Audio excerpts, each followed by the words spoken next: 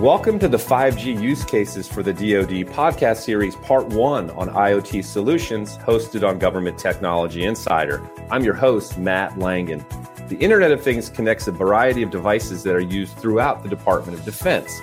With 5G connectivity, IoT devices can help enable the warfighter with automation, smart base integration, and much, much more. And today we're speaking with Brian Schramsky, who is the managing partner for 5G public sector with Verizon, and Mike Helfrich, who is the founder and CEO of Blue Force Development, to learn how 5G can help the hyper-enabled operator with IoT. And Brian and Mike, thanks for joining us today. Thank you. Thank you. Sure, great to have you.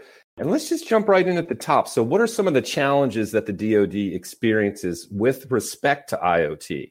And maybe we'll start with Brian on this one.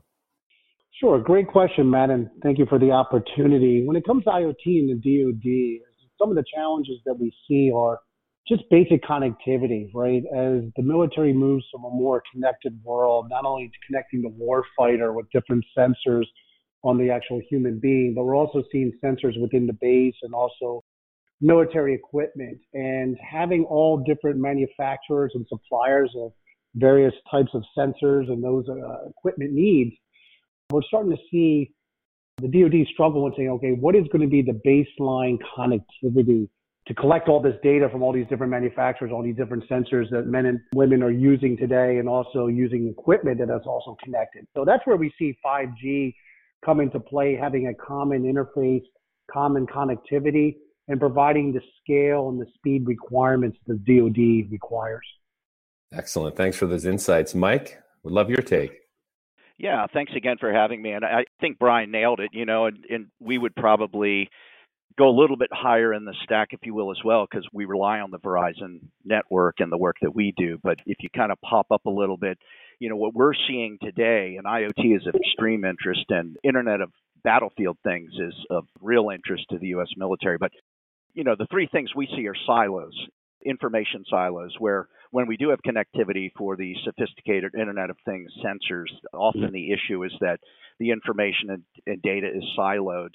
The second issue is connectivity tissue between these dissimilar sensors. So the silos create a real problem. And while there's a very interested approach and devout approach to getting interoperability between manufacturers, definitely see this connectivity tissue being a second problem. And then, of course, it's one thing to have a bunch of IoT sensors out there distributing a lot of data. What's really needed is that sense making of that information across dissimilar sensors at the edge of the network. That's awesome. Thanks, Mike. Appreciate that. And that's actually a great segue into my next question. So if you don't mind, tell us about how Blue Force Development and Verizon are teaming up to provide IoT solutions to the DoD. And Mike, we'll start with you on this one. Yes, sir. Yeah, and I think we were very, very fortunate. Verizon invited us to be part of the 5G labs almost 2 years ago this month, where 24 months ago, we had the opportunity to start to work with Verizon's 5G core communications platforms, the multi-access edge compute, or MEC. So we were very fortunate in working with them on that. And that has translated over the last 24 months where we're working closely on different types of things like leveraging multi-access compute at the edge, microservices, delivering hyperlocal services, ultra-low latency video, things like that. And I think one of the things we're very interested in, especially as it relates to the Department of Defense, is the opportunity that 5G slicing is going to deliver to the warfighter and also to the commander, and I think more importantly to the entire value chain. Okay, great. Thanks. And Brian, would love your take on this. As Mike said, we're excited about the partnership with Blue Force. As Mike mentioned, it came out of our 5G Innovation Lab, which is designed to actually be an incubator state to actually find the next generation of applications and solutions that would take advantage of our 5G connectivity and platform. So we couldn't be more excited working with Blue Force. We're doing some trials and actually with the DoD as we speak, which we're very excited for. And it's just a nice compliment to actually have a world-class infrastructure and connectivity platform and teaming up with companies like Blue Force. All right, great. Now let's switch over and talk about how does mobile edge computing powered by 5G help the hyper-enabled operator possible? How does it help make this possible? And, we'll stick with Brian on this one. Sure. Great question. And, what we're seeing in terms of 5G, it's not only increasing the speeds in terms of the cellular network or the radio access network, but one of the other big components is actually moving the application closer to the battlefield, closer to the edge, or on the actual base itself, right? So whereas it could be in a far off data center around the globe, what we're doing here in the mobile edge compute is moving it literally to the edge, right? So the first stop that device or application request actually comes to Verizon first. We're very excited that on our commercial MEC solution, with our most recent announcement of a private MEC, where we actually put the MEC on-prem or on-premise, which is very exciting. So marrying a high-speed, ultra-reliable network coupled with mobile edge compute is a win-win situation. So we're very excited about these capabilities for the DoD. Excellent. Thanks, Brian. Mike, what's your take on this one? Yeah, I mean, the ultra high speed and the ultra low latency is actually going to make this hyper enabled operator thing possible. And we focus and work very closely with the U.S. Special Operations Command, Air Force Special Operations Command. And if you talk to the commanders on the ground and the folks that are in these contested, but I think even more importantly, time constrained decision support environments, that the one thing you continuously hear is reducing cognitive lift for the warfighter. So this idea of being able to move AI to the edge, this idea of being able to finally allow dissimilar sensors to cue each other and to talk to each other in single-digit millisecond time frame is really going to help decision makers at the tactical edge to make better decisions. And then, of course, the one thing we're most excited about is we think 5G is really going to enable swarm intelligence. And DARPA has been talking about this for a couple of years. Some examples of that is really understanding not just what's going on with a single warfighter, but being able to make sense of multivariant threats across an entire deployed team of warfighters is truly going to deliver decision support speed to the commander in these ultra-contested environments. All right, great. And if you don't mind, tell us, how does 5G connectivity help solve pain points the DoD is currently having, especially with respect to IoT? And, we'll stick with Mike on this one. I think one of the things we're really excited about, when you move beyond the operator and you start to look at the resources the operator and the commander needs to make sense, it's not just human endpoints, it's actually autonomous endpoints, and it's unattended ground sensors, and it's things that are buzzing overhead, and it's meshed sensors in the battle space. One of the things we couldn't do up until Verizon 5G was really make leverage of what we call high resolution sensors.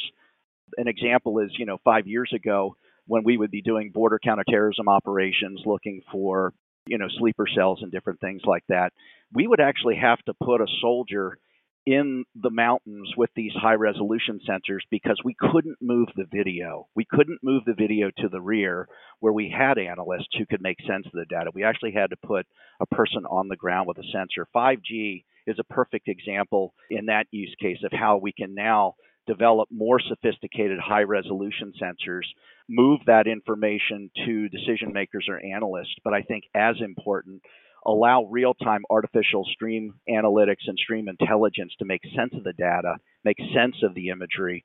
By the time it gets to the intelligence analyst or ISR analyst, they have a better understanding of what's going on in the battle space. And again, it's just that reducing the cognitive lift by allowing the network and the forward edge compute AI services to make sense of the data, cue sensors before they actually have to tap a human on the shoulder. Excellent. Thanks, Mike. Brian, we'll kick it over to you. Yeah, Matt. And I think from a real world example, we're very excited about the possibilities of what we're doing at Miramar. So we have 5G deployed out of Miramar in California, the military installation, and that will be finalized this summer.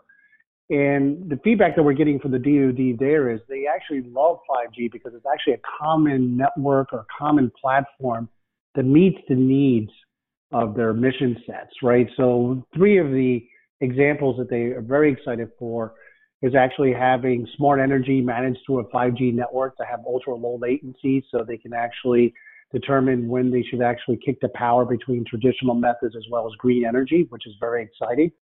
And then there's also 2 aspects around drone technology or autonomous, where they're actually using 5G to power autonomous drones, as well as an autonomous shuttle that's actually moving men and women around the flight line, right?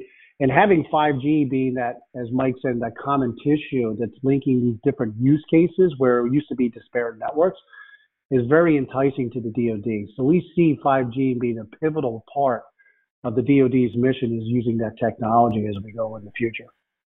Excellent. That's great. We really, really appreciate your insights today. A lot of great stuff we covered. And our last question is future focus. So here we go. So in the future, how do you see 5G technology transforming the way the DoD works?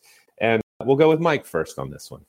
I think there's three areas that I know we're most excited in, and it's largely because it's customer driven and we're hearing it from our military customers.